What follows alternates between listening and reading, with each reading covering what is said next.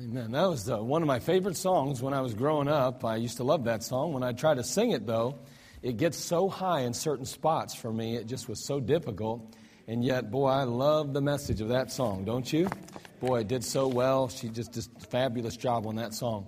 2 Peter chapter 3. 2 Peter chapter 3. Again, we're in our Back to God series, and we're dealing with getting back to some things. Well, tonight we're going to talk about getting back to growing. Getting back to growing. Boy, growth in the Christian life. How important, essential is that? 2 Peter chapter 3, we're going to begin there, verse 9. 2 Peter chapter 3, verse 9. We're going to read through verse 18, or the end of the chapter there. It says simply this, and 2 Peter chapter 3, verse 9.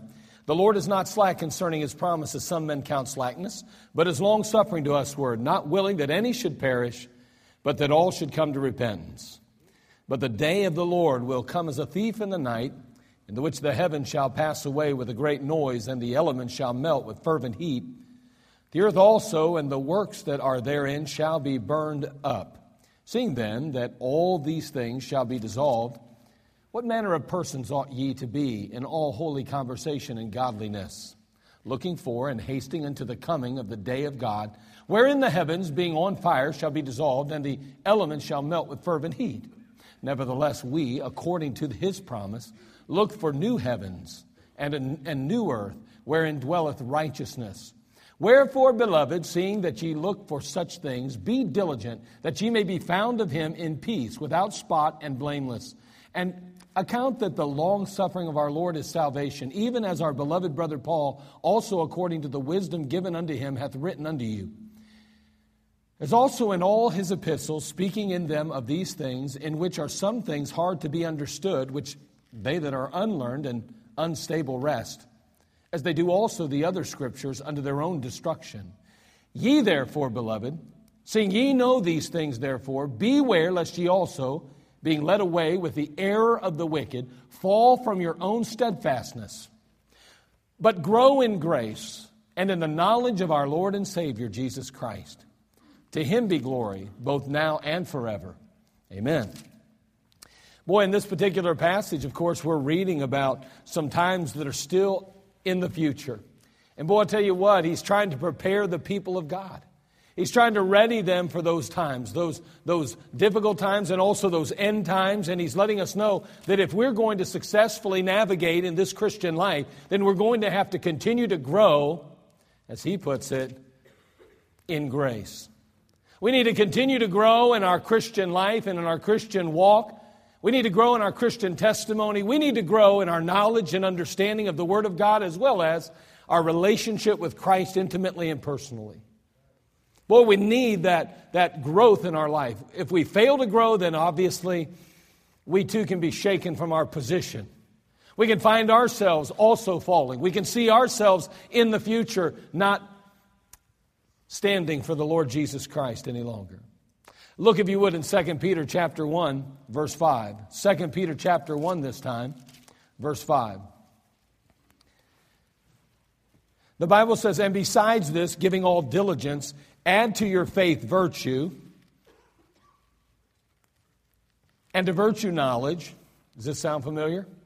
And to knowledge temperance, and to temperance patience, and to patience godliness, and to godliness brotherly kindness, and to brotherly kindness charity. We see here again that God intends us to continue to add to our faith, continue to grow in the grace of the Lord Jesus Christ, continue to grow in our Christian experience and our Christian walk. It's so imperative, and it's so essential, and it's so necessary. Philippians chapter 1, verse 6. Turn there if you can in your Bible. Philippians chapter 1, verse 6. Galatians, Ephesians, Philippians. Philippians chapter 1, verse 6. The Bible says, being confident of this very thing, that He, which hath begun a good work in you, will perform it till the day of Jesus Christ. That God has begun a work in your life, and that work is not complete till the very end. That God Himself is working and moving in our lives. Sadly enough, in many cases, if we would be honest, God has to kind of prod us and God has to kind of move us. And sometimes He has to bring circumstances and situations into our life that wake us up to the fact that we need to continue to strive after Him and to strive after perfection. When I say perfection, I'm not talking necessarily about the idea that we'll never, ever sin in this flesh. I'm talking about being perfect in maturity, growing in Christ, and coming to a place where we recognize the Word of God for what it is and for who wrote it, and we yield ourselves to the Word of God, and we grow in Christ and become the believer we ought to be and the example we ought to be. To grow continually. And yet we ought to be striving for perfection in and of itself. Literally, to never sin. Wouldn't that be a wonderful thing to strive for that? Because in Christ, in the power of the Holy Spirit, we can overcome the flesh. And when we fail not to do right, or we fail to literally live the Christian life as God intended and to obey the Scriptures as commanded, then it is really not God's fault ever. It's always our fault. Because we've been given every opportunity and every tool needed to overcome sin in our life. But we see here the necessity of growth. The necessity of it. It is an absolute requirement in the Christian life. I read about actually the truth is that if you have a child and that child stops growing, then we would say that there is a medical problem. There is something desperately wrong with that child. They would be considered unhealthy if they stopped growing. The child of God has to continue to grow in his knowledge, his experience, the attitude, if we're to remain or maintain health, Christian-wise and spiritually speaking. It's an amazing thing, isn't it, that we have become so content with mediocrity or even less. To the point where, really, to be honest with you, a lack of growth is common, and it is accepted, and it is considered normal today in the Christian life. That pastors will talk to other preachers, and Christian workers will talk to other Christian workers, and leadership in churches, whether they're teachers or whatever it may be, will talk to one another, and they are not shocked by the fact that Christians do not want to grow. That it's become the norm. When in reality, as God views us, that's not normal at all. That's unhealthy. I read about a little girl whose daddy had gone out of town, and they had one of those growth charts on the wall, you know? You know the kind I'm talking about. You know that chart that marks the kids' heights. They put their back up against it and you draw a little line. I'm sure most of you probably had those in your home at some point. I know we did. We always took went to lengths to make sure that we was keeping track of the children's height as they grew and as they got taller. And their particular growth chart was on the back side of a closet door. In fact, when they eventually sold the house, they took the door down. And they replaced it with a new one so they could keep that door, that particular door that had been marked up all through the years. And here's how the story went. Once when, I'm just going to read it right out of the book that I took it out of. It says, once when Bev, our second daughter, was quite small but quite interested in growth, she promised me she would grow while I was gone on a ministry trip for a couple of weeks. When I returned and stepped off the plane, she greeted me with, "Daddy, Daddy, come home quick. We got to see how much I growed." So we went home to the closet door and measured. It couldn't have been more than a few millimeters. But she jumped up and down. "Daddy, I told you. Daddy, I told you. I did grow. I did grow." Then we went into the living room for a special time of talking, and she asked me one of those questions, you know, the kind that you wish kids wouldn't ask. "Daddy, why do big people stop growing?" I don't know what I told her, to be honest, but I'm sure it was very superficial. Maybe I said something, "Well, you need to understand, Bev, they stop growing up, but not out. You know, a nice dresser, but their middle drawer sticking out." But long after she was gone, God was working me over with her words. Why do big people stop growing? Why do Christians stop growing? Why do teachers stop growing? Why do I find myself stagnating at times instead of flourishing? Why do college professors stop growing? Why? And he goes on to say growth is not necessarily tied to experience or time. As a matter of fact, experience doesn't necessarily make you better. It can often make you worse, unless it's evaluated experience. He goes on to say, just like the good teacher, preacher, or disciple, the greatest threat of growth is satisfaction. The failure to keep asking, how can I improve?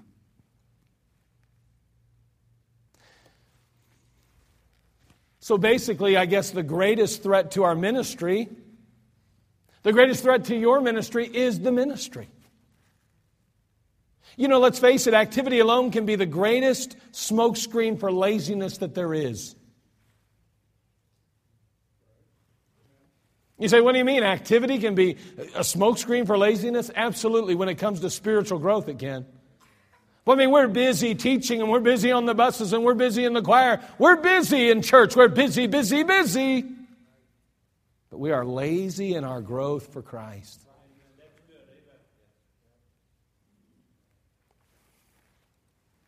Activity is a cop-out, really, when we're stagnating in our Christian growth. Our personal walk and our personal life with Christ is, so to speak, dying on the vine. We're dying on the vine.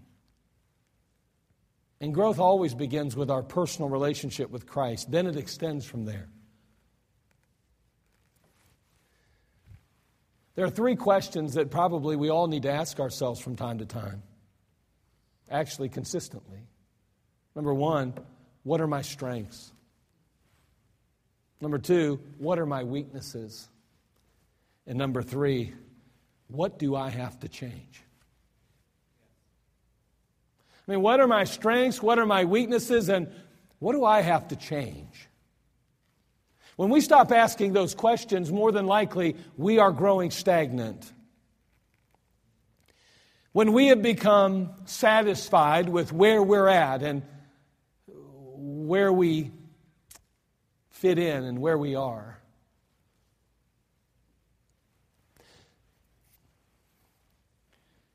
The process of change is essentially the process of altering your habit patterns. We get in habits, don't we? We get in a pattern of living. We do things the same way. They've said often, it's been repeated over and over again, the definition of insanity is what? Doing the same thing over and over and over again, expecting a different result. And you know, many times in our own Christianity, we continue to do the same things and yet never experience the true peace and purpose and joy that we want to. But we don't change anything because sometimes that's uncomfortable. That's inconvenient. And we don't want any more bumps in the road than we already have. And let's face it, we're all so busy anyway. I mean, obviously, I must be a good person and a good Christian because I'm always at the church, I'm always doing something.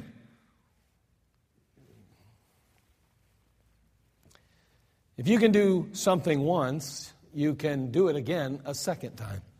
And if you can do it a second time or twice, then you can do it 3 times. You do it 3 times, and you're beginning to make a habit of it. So what habits must we incorporate in order to experience continual growth in our Christian lives? Well, I want to consider some foundations of growth. A couple basic things. Again, these are not, they won't be things that you've never heard. I'm going to tell you that. But may I say that at times in our lives, we allow these to slip. And I don't care whether it's a sports activity or whether it's at work or at school or whether it's teaching or learning, whatever it might be, fundamentals are the key to success in any area of life. And too often as believers, we are not implementing the fundamentals. We are content to, we complicate things. We make them so difficult, and instead of just doing the basics, the fundamentals. I was telling the singles class, I think it was this morning, but when I went to basic training in the military, they kept things extremely simple early on. You learn the fundamentals, and basically you learn those fundamentals in the military and in basic training, and then when you got to your AIT or your advanced individual training, you began to build on those fundamentals. And when you got to your duty station, they continued to train you and give you more instruction, and you began to build upon those things. But everything was based on a foundation. And may I say, in the Christian life, until you have a baseline, till you get to the place where the fundamentals become normal, and you're just responding to the fundamentals, and you're living your life, and you're always going back to those fundamentals day in and day out, week in and week out, where it becomes second nature to you, then you're going to struggle with consistent Christian life and growth. I don't care if you're a teacher, and it doesn't matter if you're a pastor. If you tell me you can't read the Bible consistently, you can't study the Word of God regularly, you can't find yourself on your knees every day, my friend, you are not growing. I've been a Christian 20 years. I don't care. Let me tell you something. I don't know about you, but I think if I was going to trust my life into a doctor's hands, I'd want to believe that he's been keeping up on the fundamentals. And you know what? You got family members and you got friends all around you that need somebody that can get a hold of God. They get somebody that can get in that Word and help them and encourage them and inspire them for the Christ and show them a verse or two and help to lift them up and strengthen them and gird them. Man, they need somebody that's in the book already and consistently in prayer and has the fundamentals down. I get it. I know. We're sick. We're not feeling well. Get out of our schedules. We miss a day here. We miss this or miss that. I understand. But my friend, that ought to be the exception, not the rule in your life, if growth is something that you want for yourself. Now again, what are some of these fundamentals? And we'll start talking about them. We'll probably get through them. We may or may not, but we'll see. But number one, a consistent time and scheduled time of Bible study. A consistent time and a scheduled time of Bible study. Notice that I didn't just say reading the Bible, although that's good. You got to read to study, you know. But boy, we need to go further than just reading our Bibles. I mean, in my class, in the singles class, sometimes we're reading a scripture, and I'll stop and say, what's that word mean? And you know what happens a lot of times? Everybody looks at each other. You know how many times the singles have read that verse through the time and they're growing up in church? Do you know how many times a teacher's probably read that verse and never once defined it because they didn't even know the answer to the question? Do you know how many times the pastor's read through a verse and come to a place where he thought, man, what's that word? Man, I got to keep reading because I got to get through this. And I never really come to the understanding of what the verse is really teaching because I don't even know what the words mean. And I have to go back if I want to be honest with myself and with the Lord and say, listen, it's not enough to read my Bible. I've got to understand the Word. And so we go back and we get back to the fundamentals. If you want to understand a verse, you have to understand the words in the verse. Psalm chapter 119, verse 105 says, Thy word is a lamp unto my feet and a light unto my path. Boy, we have a book called the Word of God, and it lights our way. It lights our path. It gives us guidance and leadership and direction in our life. So we need to read and study it. Young people, you say, man, I want to end up where God wants me in my life. I want to look back on my life when it's all said and done and say that I found the will of God and the purpose of God for my life, and I plugged into the plan of God, and now I look back and I have no regrets. I followed the Lord and I know where He was guiding me and I followed. You'll never do that without the Word of God. Amen. Neglect the Word of God and one day you'll look back and wonder, I hope I found the will of God. I think I did, didn't I? That's a pretty sad place to be. Wondering whether or not you even found the will of God, the purpose of God, and the plan of God for your life. Well, God wants so much more for you, and He wants so much more for me. But you need the Word of God to do so. The Word's a lamp unto my feet and a light unto my path. So read and study it. In 2 Timothy 2:15, study to shew thyself approved unto God, a workman that needeth not to be ashamed, rightly dividing the word of truth. Memorize the Word of God. The psalmist said in Psalm 119, verse 11, "Thy word have I hid in mine heart, that I might not sin against thee." Well, the next time you're struggling with sin in your life, why don't you find verses that deal with that issue, memorize them, commit them to memory. Hide the Word of God in your heart, not just those specific ones, but then begin to hide other verses in your heart. Well, they'll keep you from sin. Then write out Scripture. Sometimes it's good just to write the Scriptures out. When we do our discipleship and take somebody through, I often have them write out Scriptures. Why? Because writing the Word of God does something. It just kind of imprints it on our hearts that much more. In 1914, Ernest Shackleton and a team of explorers set out from England to do something that no one had ever accomplished. We're going to cross Antarctica from one side to the other across the South Pole. Disaster struck when the team's ship, Endurance, became entrapped in ice and eventually sank after her hull was crushed. They were marooned on a nearby island called Elephant Island.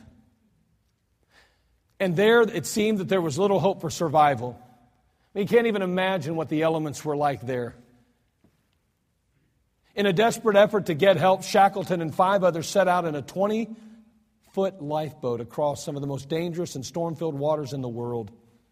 It was an 800-mile journey to South Georgia Island where help could be found. And for 15 days, those men battled the treacherous seas, the massive storms, with the waves, get this, waves up to 100 feet, using only a compass and a sextant. Frank Worsley, who had captained the Endurance, he navigated their course until they safely reached land and found help. Shackleton procured another ship, and then he returned to rescue all of his men. He became a national hero in England for his heroic and persistence, his heroism and persistence. You know what? You and I today, we're making our way through some stormy waters as well, aren't we? I mean, this life's not just a bed of roses. I mean, there's some real waves, and there's some real winds, and there's some real struggles that we face each and every day of our life. And may I say, the only way to ensure that we continue to stay on course and not get off course is to follow the compass of this book, the Word of God. I'm going to tell you something. That journey was, it seemed almost impossible. And may I say, in your life and in mine, there are times that the journey may seem somewhat impossible. But I'll tell you what, even as this particular man, Shackleton, found his way back to safety through that, utilizing that compass, may I say, we'll use the Word of God and we'll find ourselves safe. And not only that, but we'll notice here that he saved his whole crew. You know what? You might be surprised how many people you can rescue too if you'll simply follow the compass of the Word of God in your life. Boy, a consistent time and scheduled time of Bible study, so necessary and needful if you intend to grow, if I intend to grow. Number 2, what's another fundamental? Well, a consistent, and you know what's coming next, a consistent and scheduled time of prayer. Now listen, I know that sometimes, we have our own prayer routines, and that's fine, and everybody does things maybe a little bit different. That's okay. And again, there's nothing wrong with that. But I'll tell you what, sometimes it's helpful, and just as a suggestion, you may at times in your Christian life, through certain periods of time in your life, you may want to have a list or something. Now, some people say lists have a tendency to make them become rote, or, they just find themselves reading through lists and not really praying individually or specifically for people, and that happens. And I say that you can change it up from time to time. But a list can be very helpful. The Bible says, let all things be done decently and in order. And what I found is that sometimes in my life, I find it very difficult to pray for what I need to pray for unless I've wrote it down, because I can't even remember my own kid's name sometimes, let alone a prayer request. So, again, possibly a list. Also, spend some time listening. When you go to God in prayer, you need to spend some time listening. Over in the book of Psalm, chapter 46, verse 10, a very, very powerful verse. Be still and know that I am God. I will exalt among the heathen. I will be exalted in the earth. Be still and know that I'm God. There are times that in our prayer life we just need to be still. Man, we are so programmed to go to God, and we've got this, whether it be a list or we've got this routine, and we just jump in the presence of God, or we just go right to the throne and we say, God, I need this, this, this, this, and this. Be with my husband, be with my wife, be with my kids. Find you help this, blah, blah, blah, blah, blah, blah, blah. And we never once listen to what He has to say. I mean, let's be honest, we do that. I remember as a kid growing up, and I'm not trying to knock my parents, but I remember we would get down to our beds, and boom, we just hit our knees beside our beds.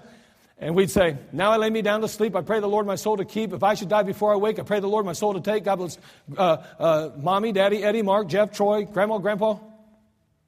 How do I remember that? Because we did it all the time. Now listen, I commend my parents for at least wanting me to pray. But as you begin to grow in your Christian life, you recognize and realize that there needs to be a little more personal than that. And you need to focus a little bit more on individuals there and find out what the need is and pray for it. Again, I'm not knocking it. I mean, it's better than not praying at all. But let's be honest. We know if you look at that prayer too, it's probably not the most scriptural prayer in the world.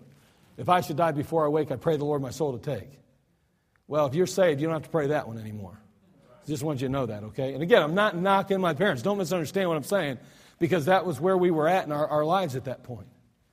Praise God that you, many of you have been growing up in church and you understand that this prayer is so important. But you know what? More than talking to God, sometimes it's just listening. The goal of devotions isn't simply to do them, but to get into the presence of God.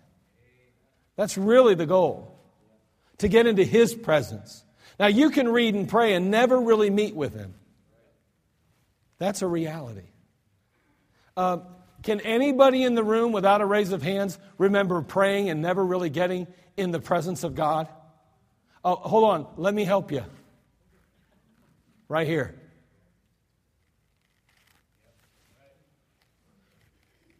Boy, I tell you, we need to take time to listen to not just express ourselves, not just give Him our list of to-dos, but to simply say, Lord, I just want to spend time with You. You can meditate on Scripture or use Scripture in your prayers. That's awesome too. Look in Psalm chapter 51. Here we have a tremendous prayer of David. David has been found out. Nathan the prophet has confronted him, and David recognizes his great sin before God. And David prays a prayer that is just, I don't know, it's a prayer that I read this prayer every day for years. I read it every day for years. But it says, have mercy upon me, O God, according to Thy loving kindness, according to the multitude of Thy tender mercies, blot out my transgressions. Wash me thoroughly from mine iniquity and cleanse me from my sin. For I acknowledge my transgressions, and my sin is ever before me. Against Thee and Thee only have I sinned and done this evil in Thy sight, that Thou mightest be justified when Thou speakest, and be clear when Thou judgest. Behold, I was shapen in iniquity, and in sin did my mother conceive me. Behold, Thou desirest truth in the inward parts, and in the hidden parts Thou shalt make me to know wisdom. Purge me with hyssop, and I shall be clean. Wash me, and I shall be whiter than snow. Make me to hear joy and gladness, that the bones which Thou hast broken may rejoice. Hide Thy face from my sins, and blot out all mine iniquities. Create in me a clean heart, O God, and renew a right spirit within me. Cast me not away from Thy presence, and take not Thy Holy Spirit from me. By the way, in the Old Testament, the Holy Spirit could flee from a person. You know, that doesn't happen now. It's interesting that David would pray that and it not be possible. It was possible. The Holy Spirit came upon people to do the work of God. Boy, once you receive the Holy Spirit today, you are sealed into the day of redemption. So am I, praise God. Some of the people say, I sure wish I lived back then. Not me. Not me. I'm glad I live right where I do, right now in this time. Restore unto me the joy of Thy salvation, and uphold me with Thy free spirit. Then will I teach transgressors Thy ways, and sinners shall be converted unto Thee. Deliver me from blood guiltiness, O God, Thou God of my salvation, and my tongue shall sing aloud of Thy righteousness. O Lord, open Thou my lips, and my mouth will shew forth Thy praise. For Thou desirest not sacrifice, else would I give it. Thou delightest not in burnt offering. The sacrifices of God are a broken spirit, a broken and a contrite heart. O God, Thou wilt not despise. Do good in thy good pleasure and design. Build thou the walls of Jerusalem. Then shalt thou be pleased with the sacrifices of righteousness, with burnt offering and whole burnt offering. Then shall they offer bullocks upon thine altar. I don't know about you, but there's a lot of praying right there. That's some good praying. You find yourself in a fix. You find yourself in a mess. You look at your life and you realize there's something you need to address and deal with. An impurity of thought, an impurity of heart, an impurity of attitude, maybe even an action or something that you've done wrong. Boy, I tell you to go to those passages and take a portion of that out and pray that prayer. You say, it needs to be my own. Well, you can make it your own. I love Psalm 86. Read it sometime. It's another one of those chapters I read every day for years.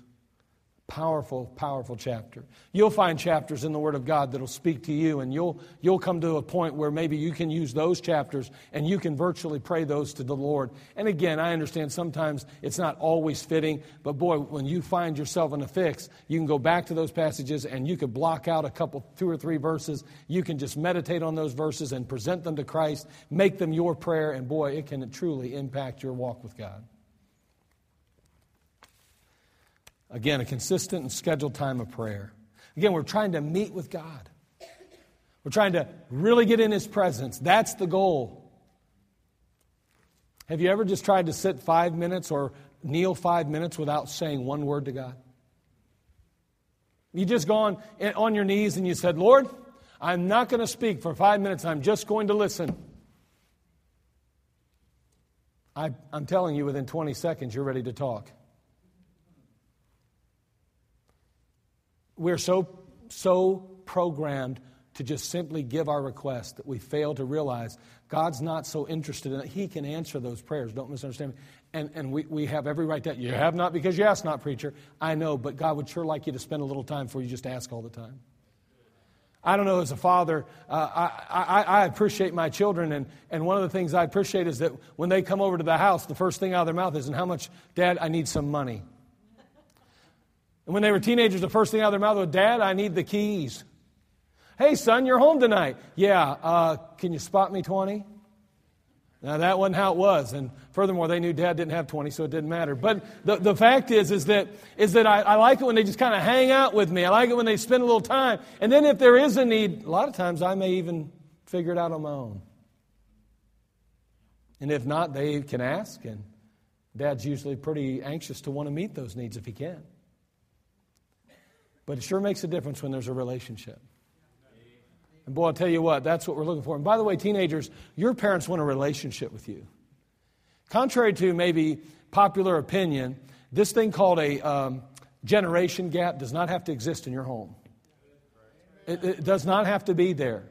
You can have a relationship with your parents, and you can get along with your parents, and they can get along with you, and you guys can fellowship, and you can enjoy each other's company, and you can play games together, and you can even watch a show together and comment on things. They may not always see things the way you do, and you may not always see things the way they do, but you can have a relationship with them. You listen to them, though, and you allow them to have a place in your life. Don't ever get so busy with friends and school and everything else that's going on that you neglect your parents. Don't ever do it. That'll be a big regret in your life one day. It'll be a tremendous regret. And parents, you need to work at having a relationship with your kids. You need to take the lead on that. Don't expect your kids to initiate. You initiate. You put things in place, and you need to demand that the children be a part of it. Don't allow a kid to go to their room and sulk, or go to their room and just sit, and go to their room and watch TV, or get on their computers and do things they probably shouldn't be doing. Keep them with you and do things with them, and as a family serve together and work together and live together. This idea that everybody needs their personal privacy. By the way, let me throw a little hint to you, and let me tell you a little bit about biblical positions. There are no secret places, and truthfully, your parents have every right to check every sock drawer you have, teenager. And none of this junk, well, that's private space. And you don't have to agree with me, but let me tell you something. We live in a culture today where people are hiding a lot of things. And let me tell you, a teenager doesn't need a place to hide anything. If you can't be transparent and open, I'm not talking about walking in when you're taking a shower. You know, you get old enough, mama don't need to be going, hey, son, what's up? And you're like, whoa. I'm not talking about that kind of privacy. I'm talking about, well, what are you doing in my room? Your room?